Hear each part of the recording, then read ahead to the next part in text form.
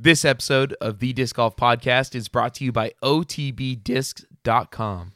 At one point in time, if you listened to the show, you knew about our little secret site to get awesome discs. It's not a secret anymore.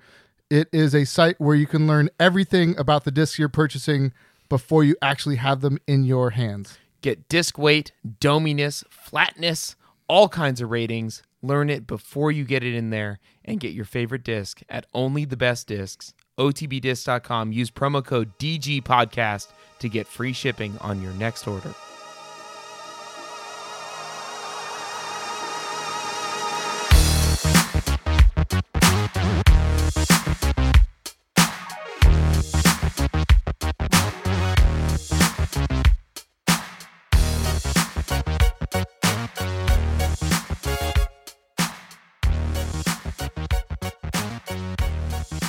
What's up, disc golfers? Welcome to episode 222 of the Disc Golf Podcast. My name is Robin, and alongside me, my longtime friend, avid disc golfer, Joe.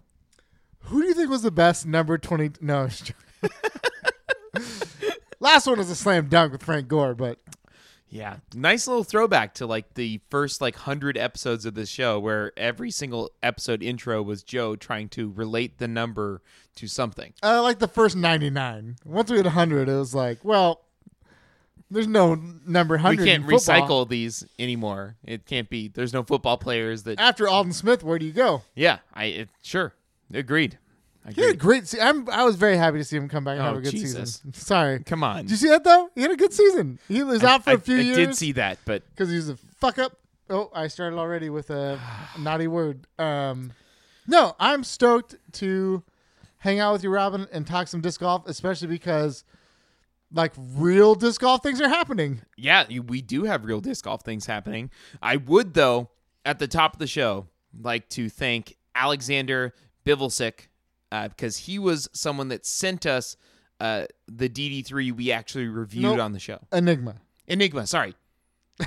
Freudian slips. Which is, I typed it in there, but my main point was, along the lines of the DD3 and being more overstable and all that sort of stuff. But he sent us the Enigma that we actually reviewed. We had gotten one in the mystery box, but he deserves the credit for last week's review, and we slipped. So, top of the show, thank you, Alexander, and very much appreciated. Very much appreciated. So, that's, yeah, we'll probably mention that 7-8 more times, because when we mess up like that, right, you have to just overwhelmingly give that person credit for everything that happens that's good on the rest of the show. Right. Well, especially the very large genitalia that he also definitely has. Most likely, yes. You started that boat a while ago with our friend Brody. That's true. But we had other great things that happened to us this week. Surely Alexander had a hand in it. We got a delivery from Russian River Brewing Company. We did. We both did separately. Yeah. Although we ordered at the same time and live in the same town, but mine came 3 days later. But whatever. Well, people see my name on things and they're like, "Oh yeah, we got to make sure that gets." And out my coworker right away. My coworker got an email saying it was coming a day later than I did, or 2 days after I did, and still got hers before I got mine. Yeah. I mean, I think people look at they're like, Joe, that's not a real person. Joe Hardiman, come on. This is a fake name. Joe Hardiman. They probably spent 2 days investigating it to make sure you weren't a bot. So, on video game systems, I think I've changed it. If not, you can find me. On video systems, Joe Hardiman was my avatar name or whatever. You're like, oh, hey, tough guy. And hard man. At one point, my wife and I, maybe we weren't even married. Well, we were married. We went to town, and my brother-in-law stayed at our house. And they were all playing my Xbox and stuff, and playing Call of Duty, all sorts of shit. And it was Joe Hardiman, and years later, he told me that I basically just became a meme between him and his friends, not in a bad way, but they were would have super good games, Joe Hardiman, just be just throwing at the username, so they all were Joe Hardiman. And I'm like, what is that? And oh, right, this video game thing. So, yeah, it's a super funny story. I'm glad you included that in the very beginning of the show. It's very relatable for all of our disc golf listeners. I think that's You know what? that's great. Do you have anything If else? they're avid disc golfers, I'll tell you right now, at least 70% are also avid video game players. You're probably right. So fuck you, Robin. You're probably right. That I nailed our audience. Jerk. I'm sure you did. And I'm the opposite of that, which I haven't played a video game in like, I don't know, 5 years. And you're sad inside about it. I mean, sometimes, but like, when would I do that? Like all the time that you just like drink Buzzballs on the couch by yourself at night. I don't do that very often. You just pull out the switch and you're fine. That's true. There, I do notice, and I'm sure you have too, like the glut of streaming options on there. There's like times where you realize you spent 15 minutes trying to figure out what to watch. Oh, or something like that. And you switch and like three different services. You're like, man, Netflix isn't really. Let me go to Hulu. I don't know. Let me look at And then Prime. you like Google like, what should I watch on X? And then you just go to fucking YouTube and watch like a disc golf thing exactly. that you watch like and 8 times. Like and I you're default to that. Like I go back and I watch something on YouTube that's disc golf that I want. And it's like, it's very frustrating. At least I have it, but why don't I just start with the YouTube disc golf and like.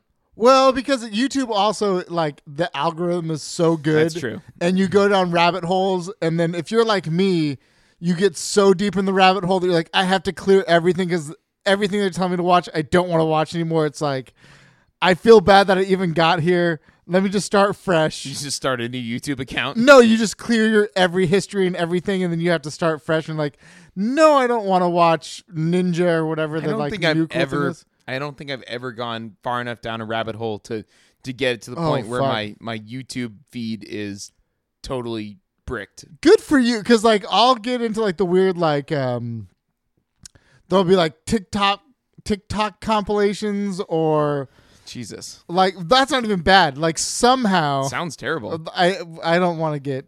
Yeah, you sure this is? Yeah, I'm not going to go down. I'm not going to go where it brings me because then I feel like I'm going to alienate people who listen to the show. Anyways, it gets me in places where I'm just like, the content you're telling me, like, this is content for me, I very much don't want. Like, I am kind of upset that you're telling me I should watch this. I don't know what that means about me that somehow I got here. So I am going to start fresh. And then it's like, well, shit, now everything recommended sucks, and I have to slowly build back up. But you don't subscribe to a bunch of disc golf channels? I do. No, I subscribe to tons of shit, but I also... YouTube will, like, you'll go down a rabbit hole, and YouTube will start to ignore all of your... I'm being boomer as hell right now. I'm not a boomer. No, here's the thing. There's not a ton of new... Like, if you're watching YouTube daily... And maybe like got it. Okay, say an hour a day of YouTube, like at the end of the night or throughout the day or whatever. Like you're gonna exhaust all of your new for sure. I disc golf don't content. watch that much YouTube though, and I sub as many disc golfers as possible. See, I probably watch more YouTube. I probably watch more YouTube than Netflix, Hulu, Prime combined. You should probably work on that. That's bad. It's just it's fresh content. Like I don't know, I don't watch. So when I go to sleep, if I'm watching something in bed, like right before bed, I don't watch it's always on my phone, and I don't really watch Netflix or any of that stuff on there, because usually like Netflix or any of those things are like shows I watch with my wife. So if I'm in bed, I'm like, well, I'll watch like a YouTube video or two, plus like the ASMRs in there, which I've said I'm into. Got it. So like that's my night routine. So I end up just like ripping through weird YouTube content, and I'll go from like looking at rad bands to like cool animation to... I hate that. You know what I hate about this right now? Like, I got us back to disc golf, and you just flipped it again and brought it right back to not disc golf. Like we had the stupid tangent in the beginning, and then like I got us onto disc golf talk, and you somehow managed to turn it back into nonsense in like less than a minute. Like, you know? How did you do that? Did you know that Double G makes beef jerky? I do know that. How long have you known that? For like 12 hours. Okay. I just made sure I wasn't the only one. Just made sure I wasn't the only one. Not only did I see that in Slack, I like went to the website and shit and like got deep on it, and I was like, did you order us some? No, but it's cheap as shit. Let's order it. It's Florida beef jerky. What's the name of the company again? Double G, like beef jerky or something like that. Like, that's amazing. It's legit what it is. And by the way, Double G love the kids. I didn't know that.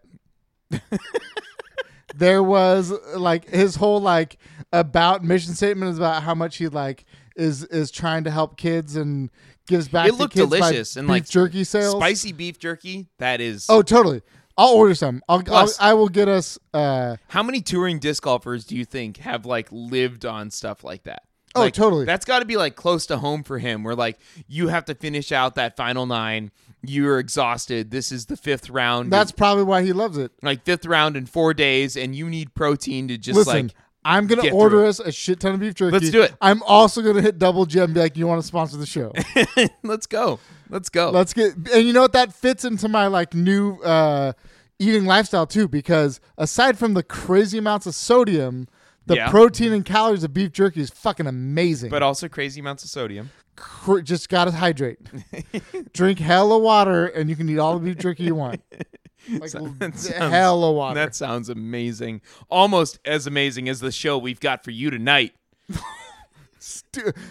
Can we as a listener, I'm going to step back as a listener, not as a co-podcast host.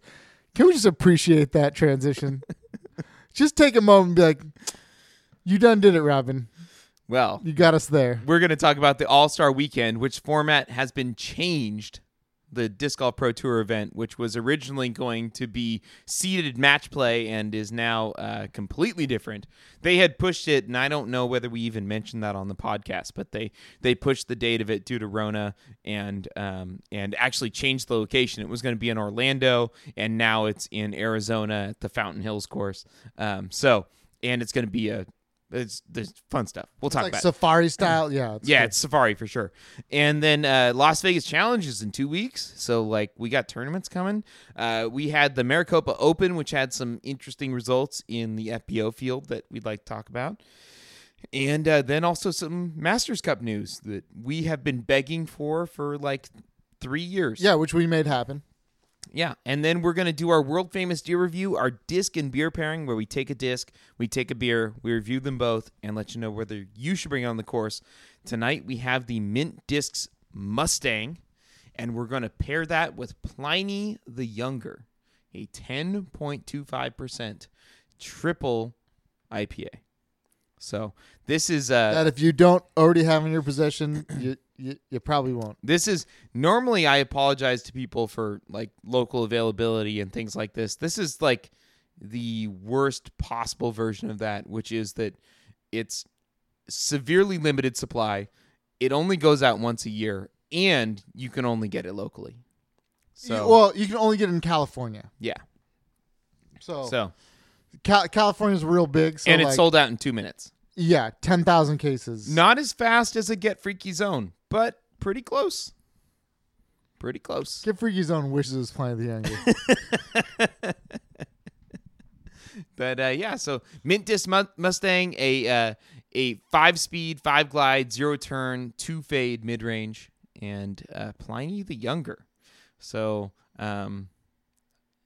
exciting! This is quite the deer review.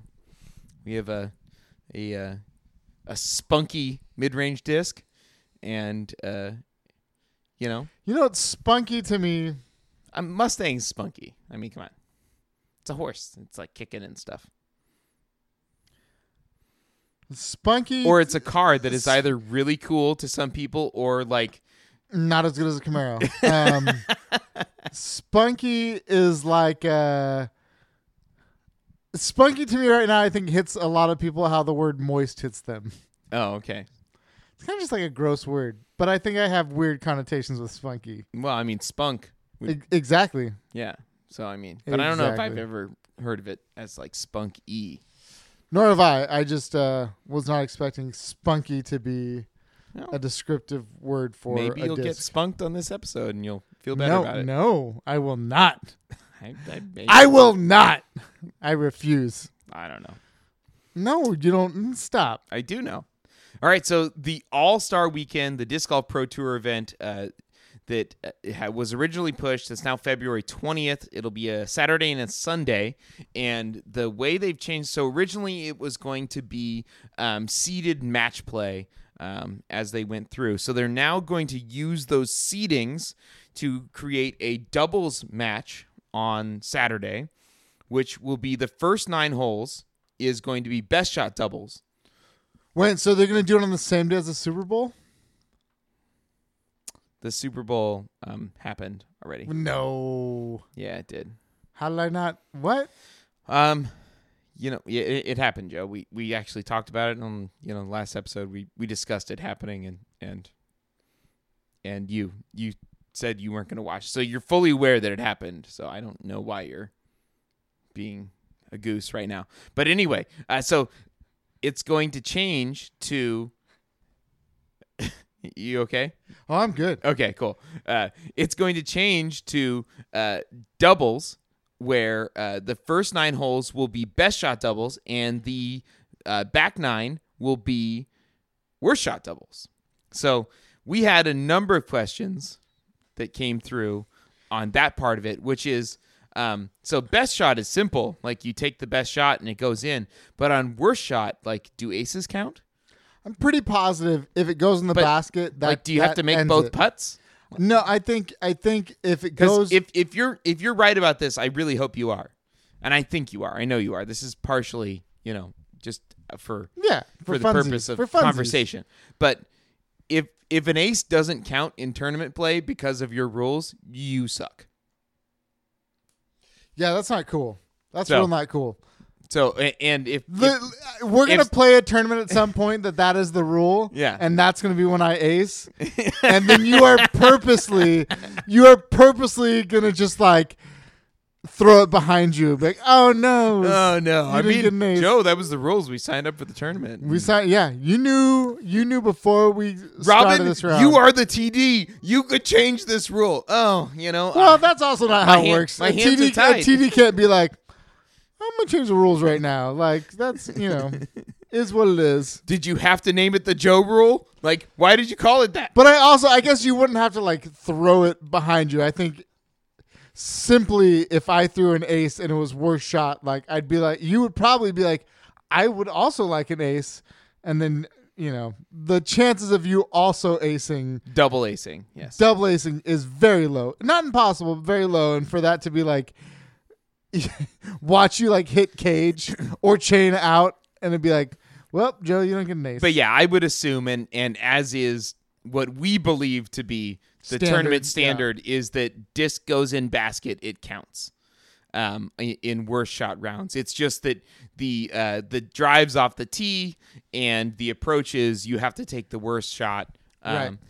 And then so I do not believe, at least I would hope not, and I don't, in my experience and Joe's experience, the standard is that a single made putt counts and that the other person doesn't have to make it as well. And same thing would be anything with like a field ace or an ace off the tee, that should count. Before we dive deeper, and I don't know if you have it readily available. If you don't, we can move right on. Do you have a list of the teams? I can get to it. I don't have it open Not a big deal at the moment. Not a big deal. But it was seeding based on Disc Golf Pro Tour finish last year. So, and then so there'll be the best shot and then second shot, and then the second day is going to be singles. So they'll go from there. So obviously I'm being an asshole because I did not read this article or dive deep into it. Are the doubles based on like the number 1 and like the number 32, or no, 1 and 8? So, okay, right. Yeah. Okay, yeah. 1 and 8, good. 2 and 7, 3 and 6, 4 and 5. That's great. So that's super cool. So yeah, I mean, these is all stars. So you're talking yeah. It's the cream of the crop. Yeah. Is there any name you came across that you're like, oh, they are a part of this? I did not expect that. No. So the men's all-stars are Paul Macbeth, Calvin Heimberg, Ricky Wysocki, Eagle McMahon, Chris Dickerson, Nicola Castro, Kevin Jones, and Garrett Gerthy. And the ladies are Paige Pierce, Katrina Allen, Sarah Hokum, Haley King, Missy Gannon, Jessica Weiss, Kona Panis, and Heather Young. So you'll have Paige Pierce and Heather Young paired, which is like, that's killer. just in general, because Heather Young's a pretty decent putter. And Heather Young's also a lefty, which is awesome to pair ready with a lefty. And then you'll have Katrina Allen and Kona Panis paired, and then you'll have Sarah Hokum. And that putt game's going to be awesome. Get on the green. That'll be a little rough. Sarah Hokum and Jessica Weiss will be paired, and then Haley King and Missy Gannon. That's a sneaky. That's a killer combo. That's a sneaky pair right there. It's a killer combo. And then on the men's side, you'll have Paul McBeth and Garrett Gerthy. Oh, shit. And then you'll have Calvin Heimberg and Kevin Jones. You'll have Ricky Wysocki and Nico LoCastro.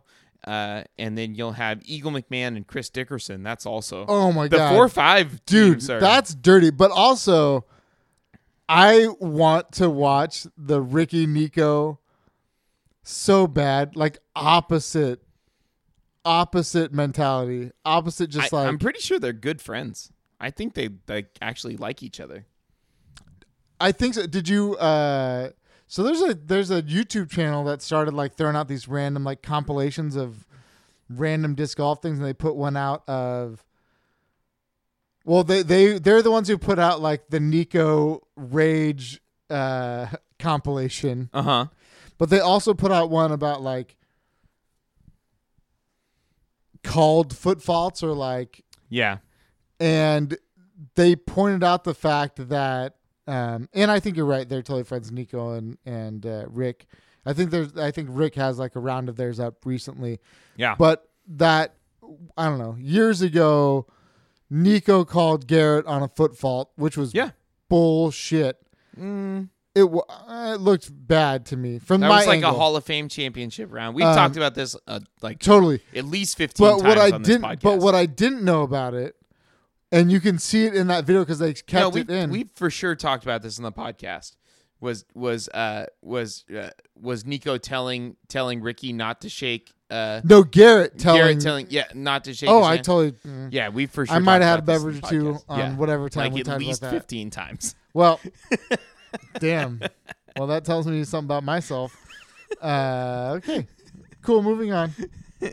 But yeah, I mean, it's and I, over the years, I mean, in the traditional definition of foot fault, that is a foot fault. Like that was definitely a foot fault. Okay, it was. When you look at it, I don't know, it is. But yeah, but disc golf has made, just like we talked about on last week's episode, where I was talking about moving the line back for jump putts to avoid the confusion on this sort of stuff. Like that was one of the things that we saw that is rare, and people don't like seeing it. Like when people get called on foot faults like that, and so yeah, I don't know. It's a contentious thing in disc golf. When someone actually calls a rule like that, it rarely goes well, which is why it things doesn't should be happen. Cleared up. Yeah. Well, it's also the reason why you brought up the fact of moving it back or making like that foot fault range like either a way slimmer line or a wider line, just like taking away that like making it just super apparent when it happens. Yeah. It's a difficult, the responsibility is on the player to make the call in the field. There's no referee, there's no tournament representative there to make those calls. So you're relying on the players who are focusing on their own game and don't want animosity to disrupt the rest of their round while animosity. What did I say? Animosity. Oh, sorry. Animosity. To disrupt their the rest of their round. And it just, as a result, you don't see it called a lot. So, new idea. I know this is not at all where we're going, but this is what I do. Definitely, you can't have a person on every card to call the rules, right? You can't have an officiant on every card. But with the technology that our phone cameras have at this point, like why not film it all and make like part of me is like we see things so clearly on footage, but it can't be a part of it. And a part of that in my mind is because there's not footage for every card. Mm-hmm. There's not. So it wouldn't be fair to a lead card player to get a 2-stroke penalty after a round based on video footage and fall behind someone that wasn't videoed. That's what I'm saying. But what if you videoed every card? That's, to me at this point, as likely as having a tournament representative on each card. Because, I mean, you're talking about a human watching each card is implausible in your mind, but a human videotaping, so a human plus camera equipment. Well, you already got a UDisc person taking score of every card. Well, so no, it's not a UDisc person. It's a person on that card or a caddy on that card doing that. Well, when I've been out, they've had someone there that was just there with a UDisc phone. It's a volunteer, a representative. It's not a tournament director. No, it's not a person sure. with a camera.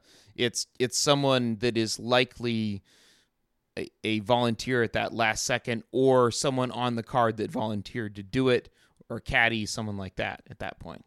Yeah. So, but you want to put a camera in their hand and make them responsible for then filming people throwing perfectly at the right angles to assess penalties?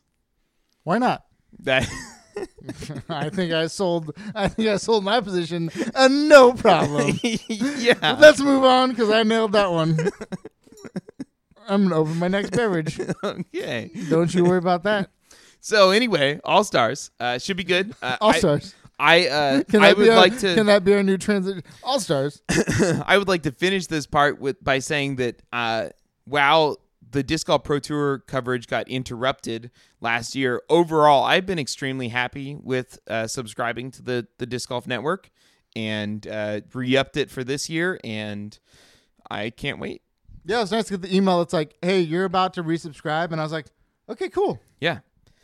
So, their app is well done. Like like one of my favorite things about it is that you're watching on your phone or whatever, and you hop in your car and it automatically syncs the audio like in the background. Like the app does a nice job of operating in the background while you're doing other things. And so you can kind of, if you're working or whatever for those Thursday rounds, you can do other things and still have it in your earbuds or on your car audio or whatever it is.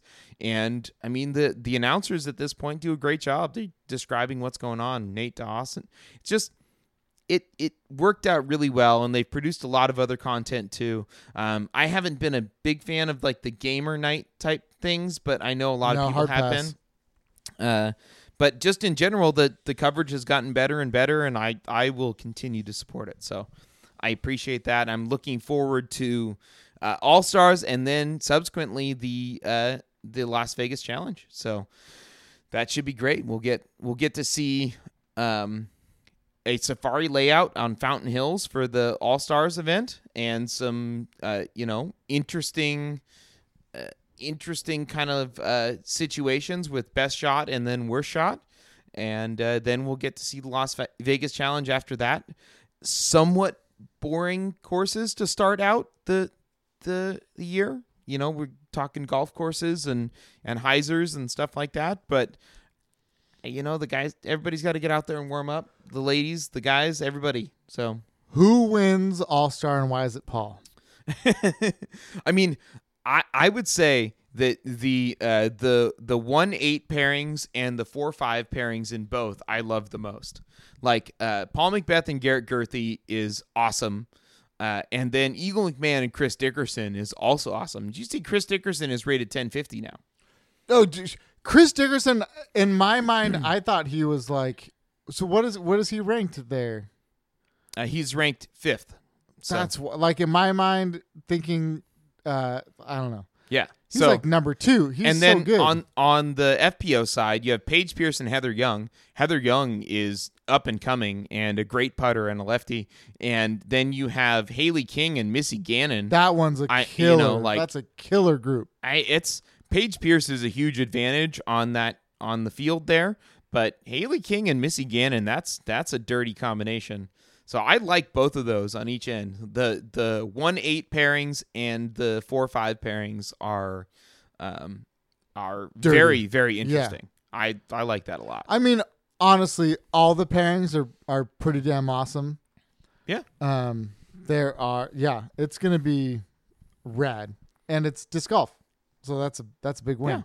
So, and then right after that, we'll get Las Vegas Challenge. So really, next week, we can do a preview talking about, what we think's going to happen on the All-Stars, even though we kind of just talked about it. And then after that, we'll get to do our first picks of the year for a Pro Tour event. So that's we're getting into it now. It's sad that we didn't get the Wintertime Open, but you know what? Everybody's just trying to be safe. So don't worry, we'll drop a video next week of us playing Wintertime Open.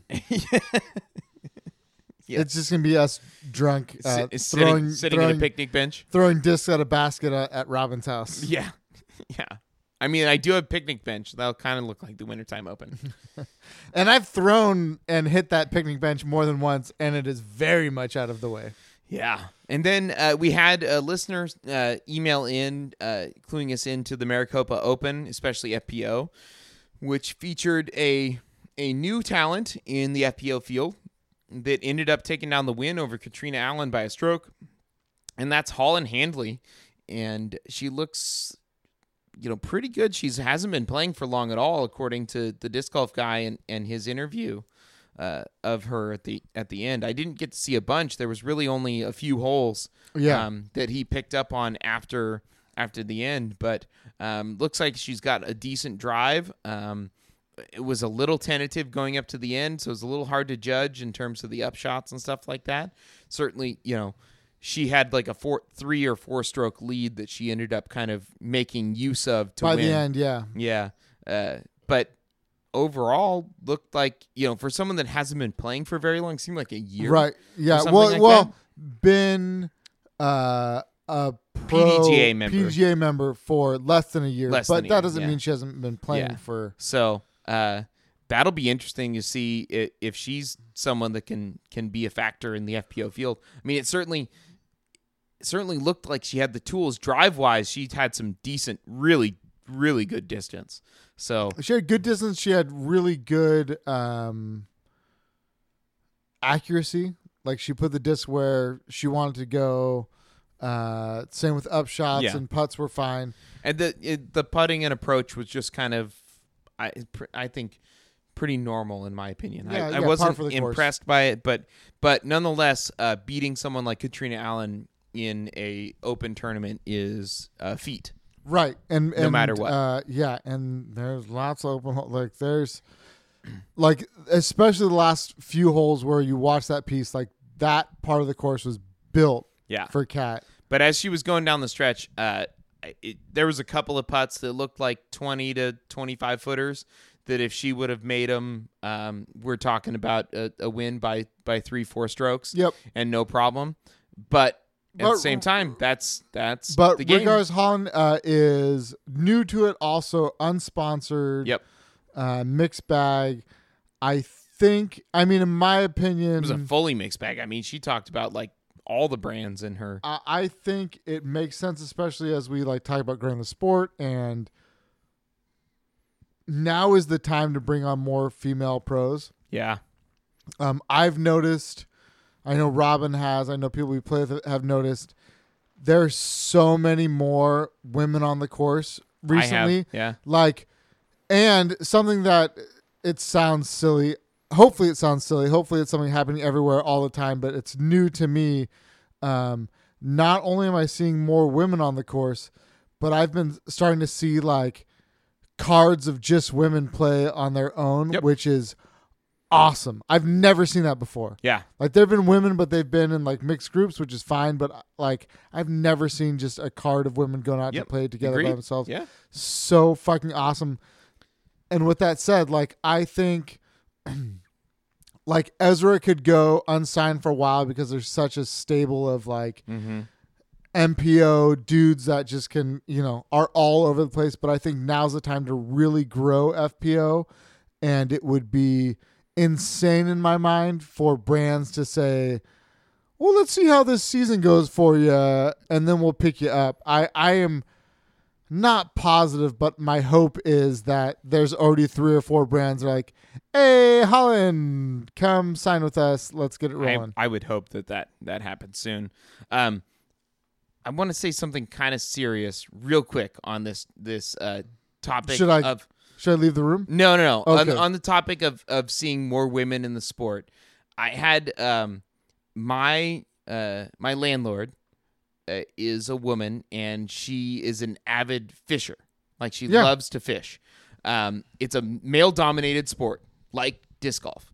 And she has regularly experienced kind of like weird situations. You're out in the wilderness and like you're fishing in a certain area, and you notice someone is just like all of a sudden, just like on like you and I, like, oh my gosh, there's women playing disc golf. Let's go like see about the women playing disc golf and like be cool. Leave everyone. them alone. Like, like you may be excited to see women out there playing disc golf, and we all should be, but you need to respect people. Totally.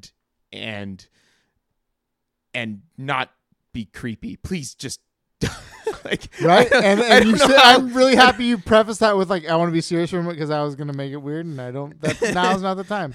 Yeah, totally. Just like she even told me that it had become enough of a problem that she tries to dress more masculine. Oh, from a distance, like, you know, like in what she's wearing, so that it doesn't, because she's had like multiple people. Like, normally, like, you go out and you fish and you try to be solitary because you're trying to fish, and like having a conversation with someone is not part of that when you're out fly fishing.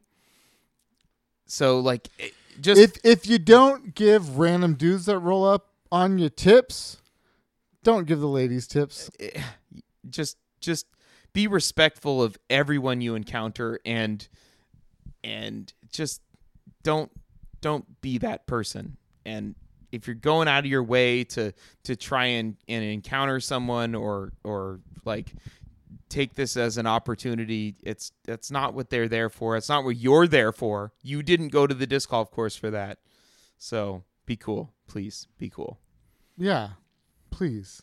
So, I'm sorry. I didn't mean to. It just like immediately triggered. Like, I had a conversation with her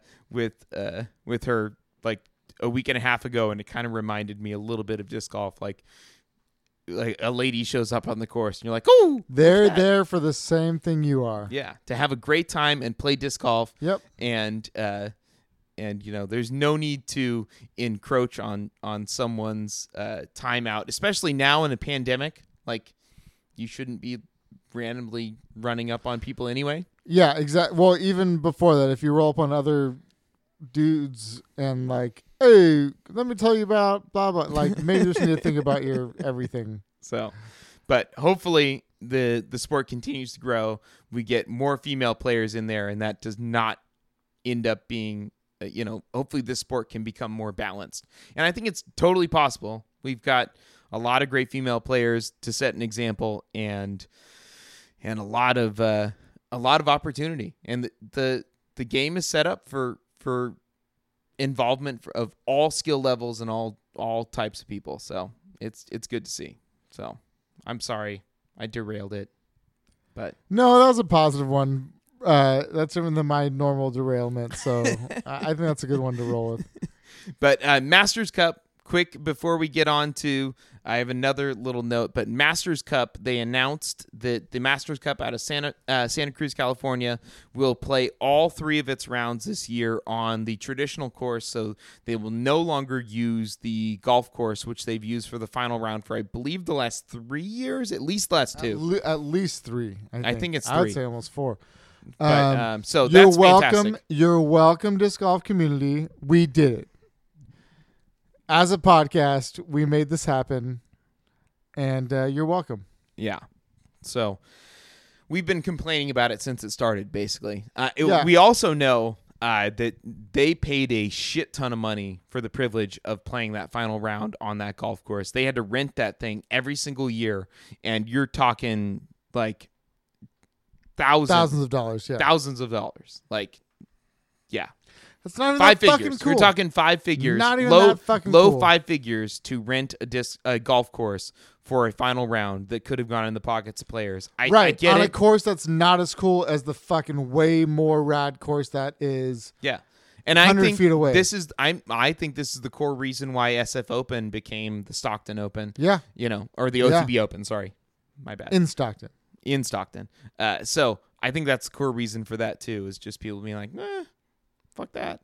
But in any case, that's great. I can't wait to watch all 3 rounds on that classic course. As crazy as that course is and hard to film for people, it's the way it should be. So I've recently, probably in the last 2 months, rewatched so much Santa Cruz, CCDG, everything from actual Masters to Champs vs. Chumps to Starter Pack to Eras. I've watched so much of that. That course is so iconic and so rad. Yeah, it's always fun. I highly recommend anybody that comes to the Bay Area, make your way down to Santa Cruz, check it out. It's a great time. So, De La Viega, awesome disc golf course. Next thing I want to hit just real quick. We don't mention other podcasts all that often on this show, but I'm going to make mandatory listening for the Flight Diary, Paul Macbeth, interviewed by Brian Earhart. It's a 2-part series. It's a great podcast just in general. I've listened to every single episode so far. But me too. Paul Macbeth has been unbelievably candid in his conversations with Brian, and just the kind of insight that you get into who he is as a person, what has gone on with him throughout his, ups and downs. He's had more ups than downs, but believe me, he's fought through some crazy shit. And it was just I wish there was 6 more hours of it. It was so good. I cannot tell you how much you need to listen to it. It was so good and so intriguing. It was just it was refreshing. Shit, I haven't listened to it. Now I'm I feel so lost and left out. I mean, he goes into personal details. He goes into, and Brian Earhart, while some people complain that he kind of interjects a little bit, and he does at times kind of, he'll just insert a yeah or a cool or just for seemingly for no reason, but he's just genuinely excited about what he's talking to the other person about. He also either has the most photographic memory of everything that's happened in disc golf, or he's extremely well prepared, and I'm leaning towards either way is the great. latter. In terms of, he's laid out a timeline of what he wants to talk about, and he tends to kind of do it that way, where he's leading the conversation through a period of time while he talks to a player, and he does that with Paul Macbeth, and has the insight of being, a pro player that he is, and being able to add to the conversation along with the knowledge of the courses, the other players, and his own insight in form and everything else. And his interviews just in general are fantastic, but this might be the best recorded disc golf content that exists currently outside of our podcast. I no. Stop. Nope. Don't. No, I did. Don't. No. I would. Oh, disc golf content, not just friends bullshit content. That makes sense. Yeah, that makes sense. It's just in general. So, highly recommend it. I think everybody needs to get on it if they haven't, and you'll learn more about disc golf if you listen to 2 hours of Brian Earhart talking to Paul Macbeth. You will finish that out knowing more about disc golf than maybe you thought you ever could. All right, so it's 2 hours. Well, there's 2 parts. 1 hour and it's then 2 2 parts. hours. Okay. Yeah. All right, I'll see you in 2 hours. Joe, that mic was expensive, bro.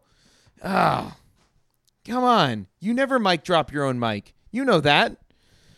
This is a strong mic. They are strong mics. Look at this. Wow. Unfazed.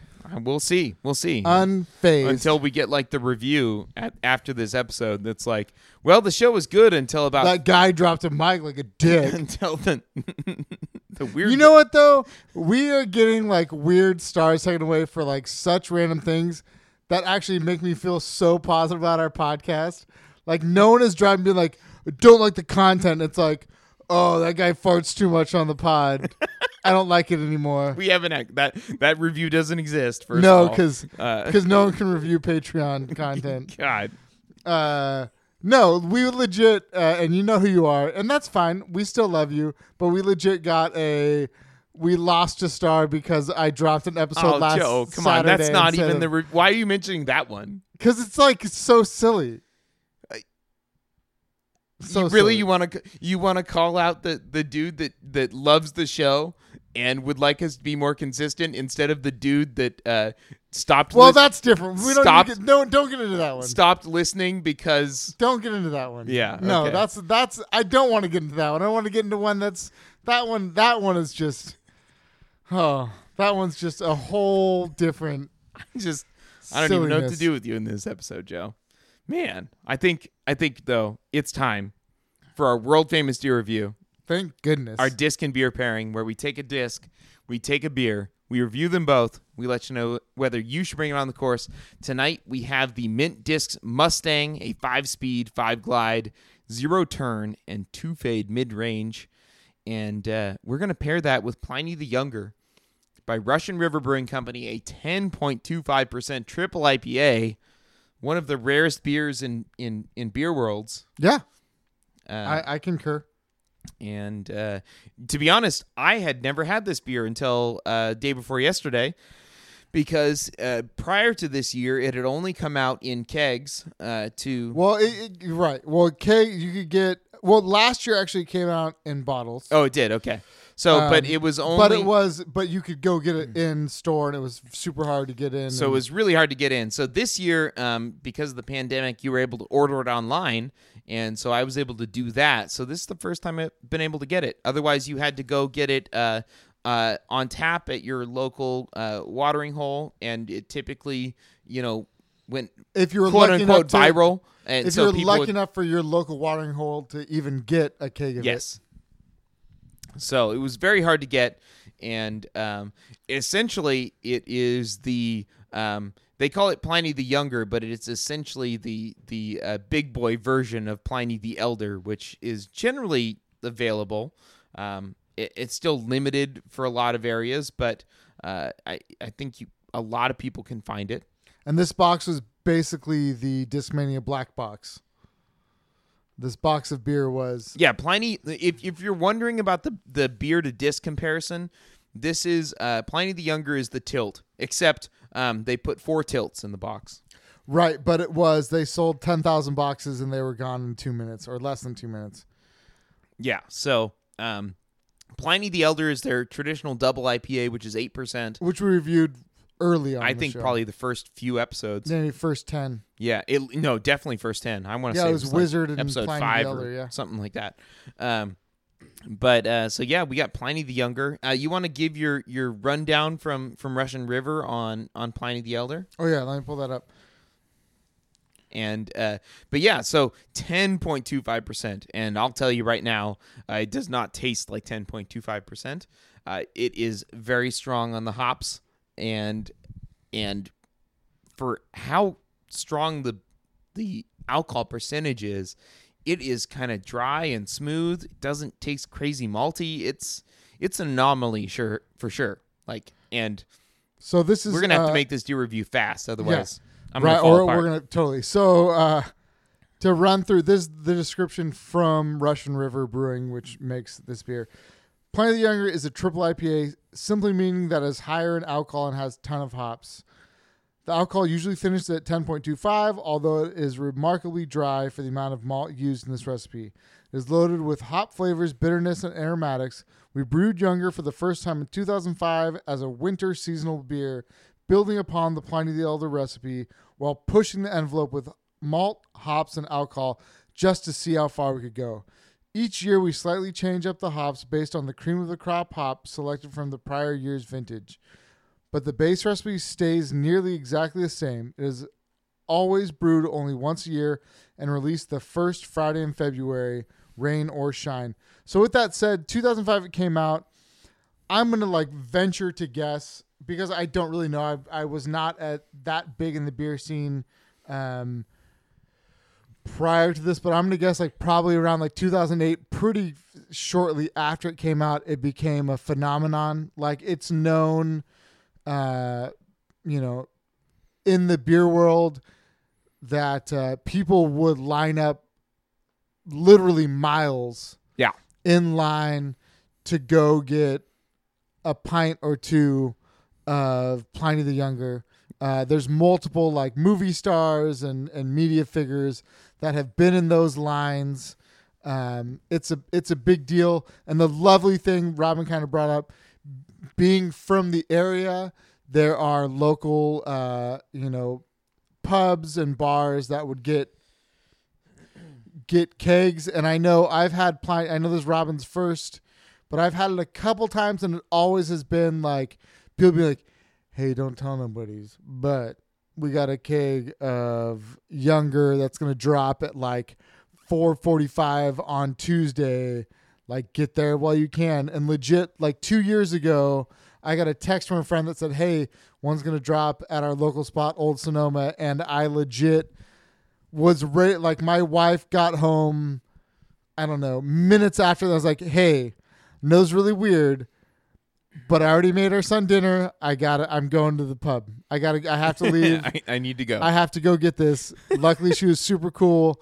And luckily I knew the people slinging beers, because there's another thing, like it'll pop up in random places, but it's like, you got to find your spot in line and you only get to get a couple of them. Like you can't like roll through. And luckily for me, or unluckily, because it's 10.25, I had like 4 and got real hammered. You but drank I got to have 4 Pliny the Youngers? 4 pints. 4, yeah. Yeah. That's Yep. Good Lord. Those was my big boy days. I can't do that now. I'm already like a few sips of this being like, shit. Good Lord. Don't know if this is a good idea. That is insane. So, triple IPA, triple the amount of hops. Yep. Compared to a regular IPA. So obviously, like, it takes a lot more effort. I want you to tell your story about when you told me the other day. Oh yeah, this is the best part. This is the best part. So I review beer on a podcast, and so I had my first Pliny the Younger 2 nights ago, and I don't know what I thought Pliny the Younger was. I had always seen the hype for it. I had like read stuff, but like. I just had like Pliny for president, and I think you thought it was the same kind of like. Yeah, kind of like, I don't know what I thought, but this happens to me with discs sometimes too, where I have a preconceived notion of what I think a disc should be, and that may not be bound in reality. Like it could just be like something I thought, and I never like bothered to double check it, and that's it. So I had Younger, and I was like, wow, this is really hoppy. This is very strong. Like, I can tell that this is a powerful beer. And I messaged Joe that, and then like this is about like halfway, like first like 5 or 6 sips through that, and then I went and I like looked at it, and I'm like, oh. And I was like, he's like, I don't know that I like it. That like the IBUs are kind of like big on it. I was like, yeah, it's very extremely hoppy, and it's a little bit dry, which is not a problem. Like I like that, but I was basing it on the fact that I thought it was also 8%, like Elder. Yeah, and then I saw that it was 10.25, and I was like, oh, I'm really stupid. Like, this is right. And he told, so the best part like is the last 10.25% beer that I had tasted like syrup. Like, yep. And this, for the amount of malt that is in this beer, for it to be as crisp and hoppy and smooth as it is unbelievable. Like, it doesn't seem possible, and there's a reason that they only make it once a year, because it takes a ton of effort for them to make it this smooth and to hide the booze this well. Like, I was like, oh, if this is 8.5% or something like that, they done fucked up. And I'm like, oh, man. I don't understand the hype. Like, why do people care about this? And I was like, and I like, not necessarily humored him, but I'm like, well, I guess I could see that. And then it wasn't honestly till tonight that Robin was like, I did not realize it was a triple IPA. I was like, how? What? Okay, that explains so much. That explains so Well, I realized much. it that night. I just wasn't ready to like. To I admit it? realized it halfway through the beer, and I just didn't. Tell me until Well, it now. was 10.25% beer, so I didn't exactly think like to go back and correct myself Yeah. in the message I sent to you. I was just like, wow, all right, let's go. Yeah. No, it is an incredibly smooth 10.25. A lovely, I mean, it's a lovely beer. There's so much punch, but not overpowering. It's simple. There's not a lot of complexity to the flavor, but you get that perfect hop strength to it, and it's a little bit dry, but it's not overly sweet like you get on a lot of the I IPAs. wish we had some cans of Wolf Mother to Oh God, yeah, no. compare. Oh my God, no. But that's the same. That's the same realm of beer. If you Yeah. think about that, Wolf Mother is a triple IPA that's just over 10. That was crack in a can and was so syrupy and wild, and we loved when we reviewed. And then as we continued to drink that case, we were like, "This was a poor choice." Yeah. With that said, if y'all got a case of Mother Wolf sitting around, we'll drink that shit. I don't know about that. I don't think More on if they do more on dares. Well, one, I don't think they make it anymore. I don't think so. So if they do, it's been sitting around for several years, which is like the worst possible It'll thing. be extra, like just us on dare. It'll be Well, syrup. honestly, the last No. 4 cans of that, if not 8 cans, were straight just dares. Like a dare to just pound this beer, yeah. and it's being like, okay, well, I'll see you tomorrow because I'm gonna forget everything after a quarter of this beer. But I think the number one thing you hear people say about Pliny the Younger is that it is the most well-balanced Yep. triple IPA out there, meaning that it doesn't dip into that malty kind of sweet, boozy flavor, but it still delivers the hop flavor and the alcohol percentage of the style. And it's not an easy thing to do. So it does not disappoint. I know that I had my initial reaction and made the mistake of messaging Joe about it. But He'll never message me again. But I'll never do that again. I'm never going to message Joe again. That's not going to happen. So I'll message him though. That's fine. I recant everything I said. So disc. Joe, why don't you start us off? The Mustang. 5-speed, 5 glide, 0 turn, and 2 fade. Yeah. I'm just telling you the numbers. Yeah, no, so And, fantastic disc. we have a really sweet Eternal plastic one that's got some sparkles in it. It's. I think we have another one somewhere too, but we do. threw this one. We do. The numbers are close. The numbers are probably right, actually, to be honest. For me, I found it very, very similar. And I think I actually made a really quick slight remark to it on the pod with Tyler talking about the Rift. That I was like, there's another disc that I've been throwing that's very similar, that maybe I like a little bit more. This is what I was talking about. If you go back to that and you're like, what was that? It is like a slightly beat up Buzz. It feels, it's super low profile, nice disc. I believe it doesn't have a bead, or it has a micro, if you even want to say it, just no bead. Beautiful disc. It's a super straight flyer. It's a super straight flying disc. But it's also a disc that if you rip with the slightest amount of anhyzer, it's going to hold that and come back a little bit. To me, I might call it a minus 0.5 to minus 1.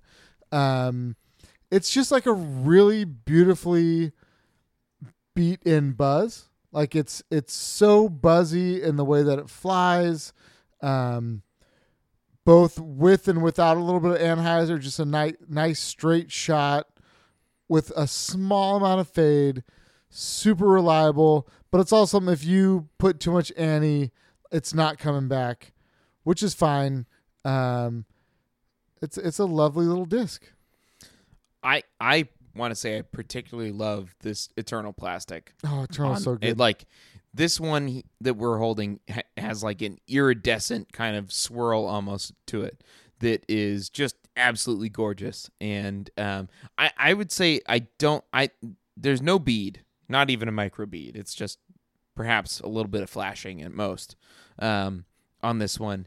And yeah, I totally agree with you on the minus 0.5 type distinction to it. Definitely something that if you got a little bit of a form flaw to it, you're going to have some trouble, especially on the turnover. But when you give a little bit of hyzer or a nice flat shot, you'll get to see the true potential of this disc, which is really nice straight shots with a little bit of turn or even a turning finish with like a late kind of fade in.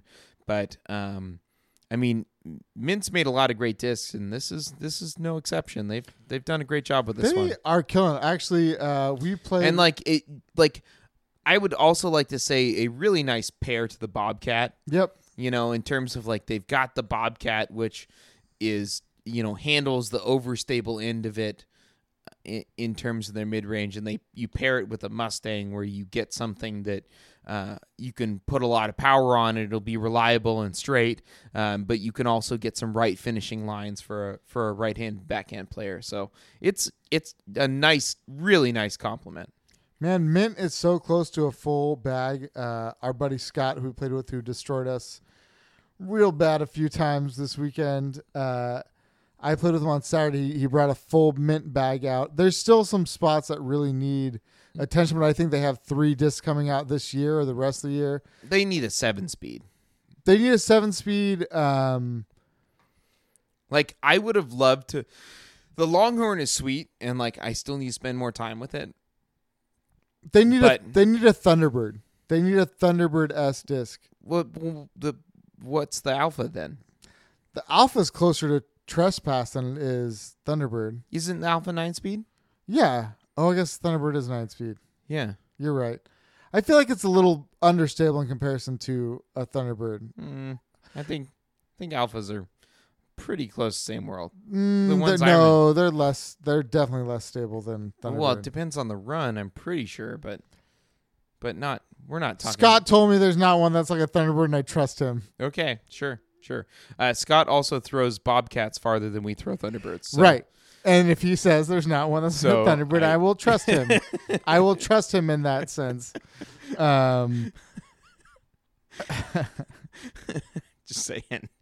Exactly. So if you're not going to trust me, you'll trust him. Well, I know, but he told me those things, and I believe him. Listen, we are a disc golf advice show for the common man. We can't be giving out. That's true. That's true for fucking. We can't be giving out, Scott. advice based on people that throw a mile. Like, come on. God.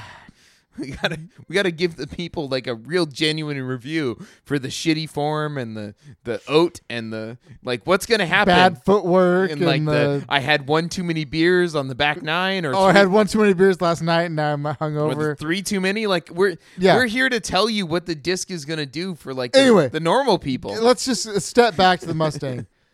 Fantastic disc. It is all it says it is. I heard from multiple sources when it came out that it was going to be that like buzz killer type disc, which I semi understand. I'm just going to roll right through with this, unless you have anything to add to that. No, go for it. Which yes, I think if I didn't have buzzes in my bag that were beaten, and I'll tell you right now, I actually did put the Mustang in my bag for a little bit when I lost my TI buzz that I beat up really nice. And I was so upset that I lost it, and I put the Mustang, and I felt pretty good with it, and it was fine. It did all right. But I was lucky enough to have that buzz returned to me, and I instantly, to be totally honest, popped the Mustang out for that because I knew it so well.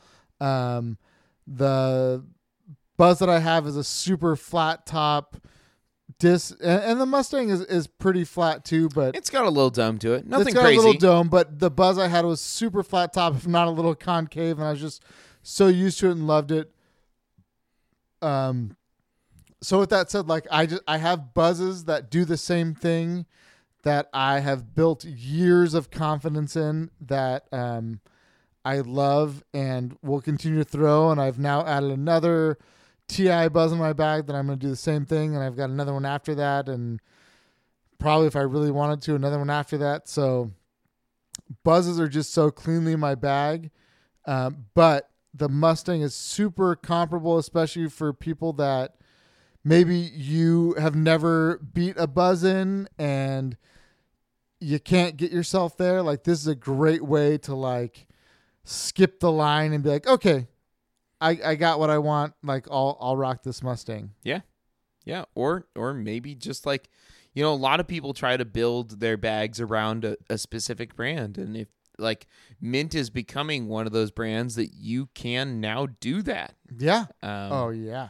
In terms of, and they did a pretty good job. Like I said, I think they need a 7-speed. Clearly, and probably like a 13 because speed. they don't. Yeah, no, but they've done a great job of building. They started with the 9-speed, Mint Alpha, and I think 9-speed discs are just like pretty much awesome in general. Like, for the most part, I think average players are not going to see that much difference between what they do with a 9-speed disc and what they do with a 12 or 13-speed disc. So just overall, like, I don't think you really need to extend much further than that. But they did create the Longhorn to give you a longer version of that. And then you've got the Bullet, and you've got the Prophet, and you've got Bobcats, and you've got Mustangs. And they've got a nice little lineup. And in full honesty, like, I'll go out in most rounds. I throw my core lineup. I throw my Bullets. I throw Buzzes. I throw Thunderbirds, like the majority of the time. And I mix in like the Trespass for some longer shots. But the majority of the time I'm throwing a Bullet, a Buzz, and a Thunderbird. A 2-speed, a 5-speed, and a 9-speed disc. Most of the time. And I mix in a few other things. FDs definitely are a big part of it. But more often than not, that's what I'm doing. And like, you can get a lot of work done by just knowing a few of those discs really well. And I would encourage everyone that is new to the game, or even if you find yourself just like mired with a whole bunch of different discs in your bag, you're not sure what to do, is just like pick a few of them and learn what they do really, really well. And if you love them, start layering it. And you can get different flights out of them. Different plastics give you different flights. And you can kind of get one mold that feels good, that you trust, and get a lot of different flights out of it. So I would say like that's fully an option with Mint and the Mustang and all of this. So yeah. They could also expand that bag ability, if they made more premium Bullets and Profits, maybe I'd throw those around a little more. I do need another Eternal Bullet. That's true. Yeah. But I would say for me, like, complete the circle with Mint. They need a understable 7-speed. Like FD-ish. T-Bird-ish. Something along those lines. Just not Freetail understable. And then they need the absolute beef 9-speed, like the Flare, the Firebird, the something along those lines. You add those two to the lineup, and it's done. Mint bag, let's go. Yeah, they're killing it. They are. Here's the thing. A few of their discs have made it into our bags. Yes, and we've talked about their discs. They have not missed with a single disc they've put out. Yeah. Totally Everything they've done has been a home run. It's just been comparable to what we have in our bags. But it's something so similar that, we say all the time, if if I went to Austin next week and forgot my bag, I could pick up a mint bag, be 100% confident with every disc in there, know what I'm doing, feel totally fine, and throw great rounds. And sometimes, I'll tell you right now, I've done that and been like, I'm just going to pare down and throw these like 5 discs and had some of my best rounds. Yeah. Like, that's what it is. Their plastic is great. Their design is great. Their rollout is great. Great dudes as far as the one dude that I know guy. He's a rad guy. They're killing it. They're killing it, and they're building a really cool brand. So on to the beer. So the disc, we both love it, but we both are using buzzes at the moment. Yep. The beer, this might be the most controversial beer review we've ever done, because I'm going to tell you, don't you dare bring this on the course. No, I almost feel like a dickhead for just drinking one by myself right now.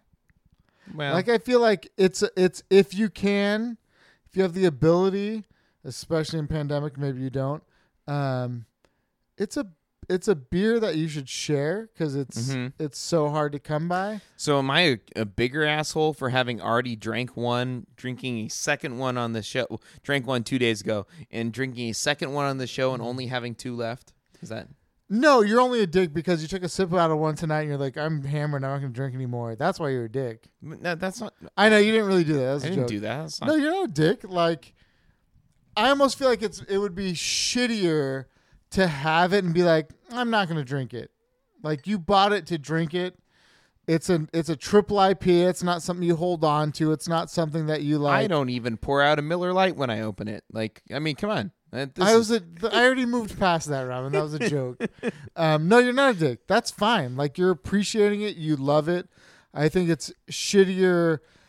I think it'd be shittier if I was 19 in college and like pounded one of these to get drunk. Like, that's the shitty way to drink it. Yeah. Is like, I just want that booze. Like, it's a 40. Like, that's not cool. Yeah. But you appreciate it. You enjoy it. No, it's getting fantastic. you ripped. Like, nothing wrong with that. Yeah. So are we over? But no, you don't take it on the course. Are we over 4 on this? Like, very good deer review. Like, all good. Everything is good. Everything. Should we just say it's 4-0 just because? And just ignore the background information because it's opposite day. I do that with my son. Like, kind of like when the Disc Golf Pro Tour postponed and moved the site of their All Stars event and then changed the format completely at the very last minute. And we're still fucking super stoked. And we're still super stoked. We're so ready for. Yeah, sure. Yeah, that's exactly what it is. I like it. Good job, Robin. There we go. You get it.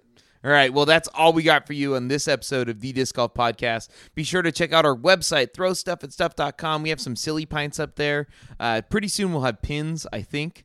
I assume fairly soon. Hopefully. And so, yeah, check that website, throwstuffatstuff.com. You can also find our Join Slack link on that and join the best disc golf community in the world.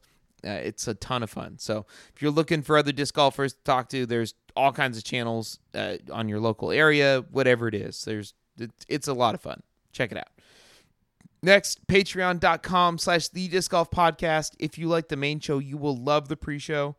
Get extra disc golf podcast content every single week. And it's good times. It's also, I just want to point out too, if you haven't checked it out, because I randomly stumbled upon, and I won't go deep into it, like a brand new up and coming disc golf podcast that their starting Patreon tier is $3, and then it's like $5 and like $10.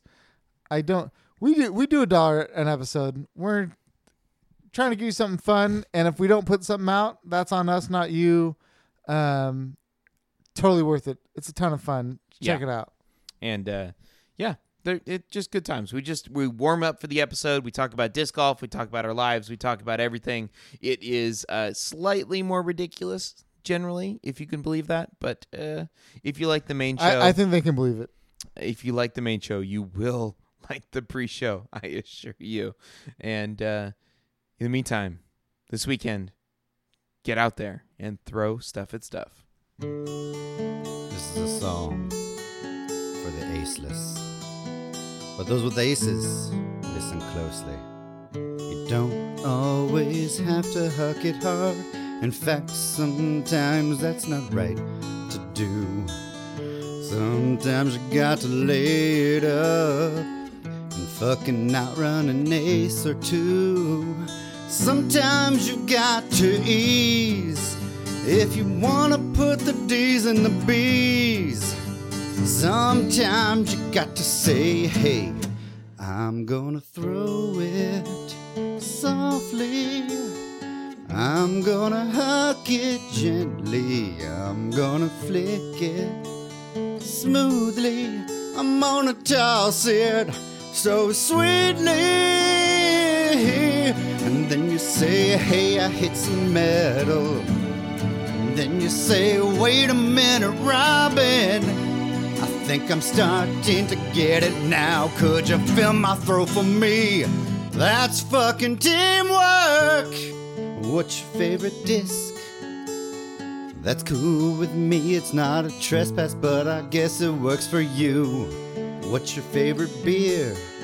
The only answer is an IPA, so let's go to the bar. And then I'm gonna flick it so sweetly. And then I'll fucking huck it softly. And then I'll fucking throw it perfectly. But then I'm gonna hug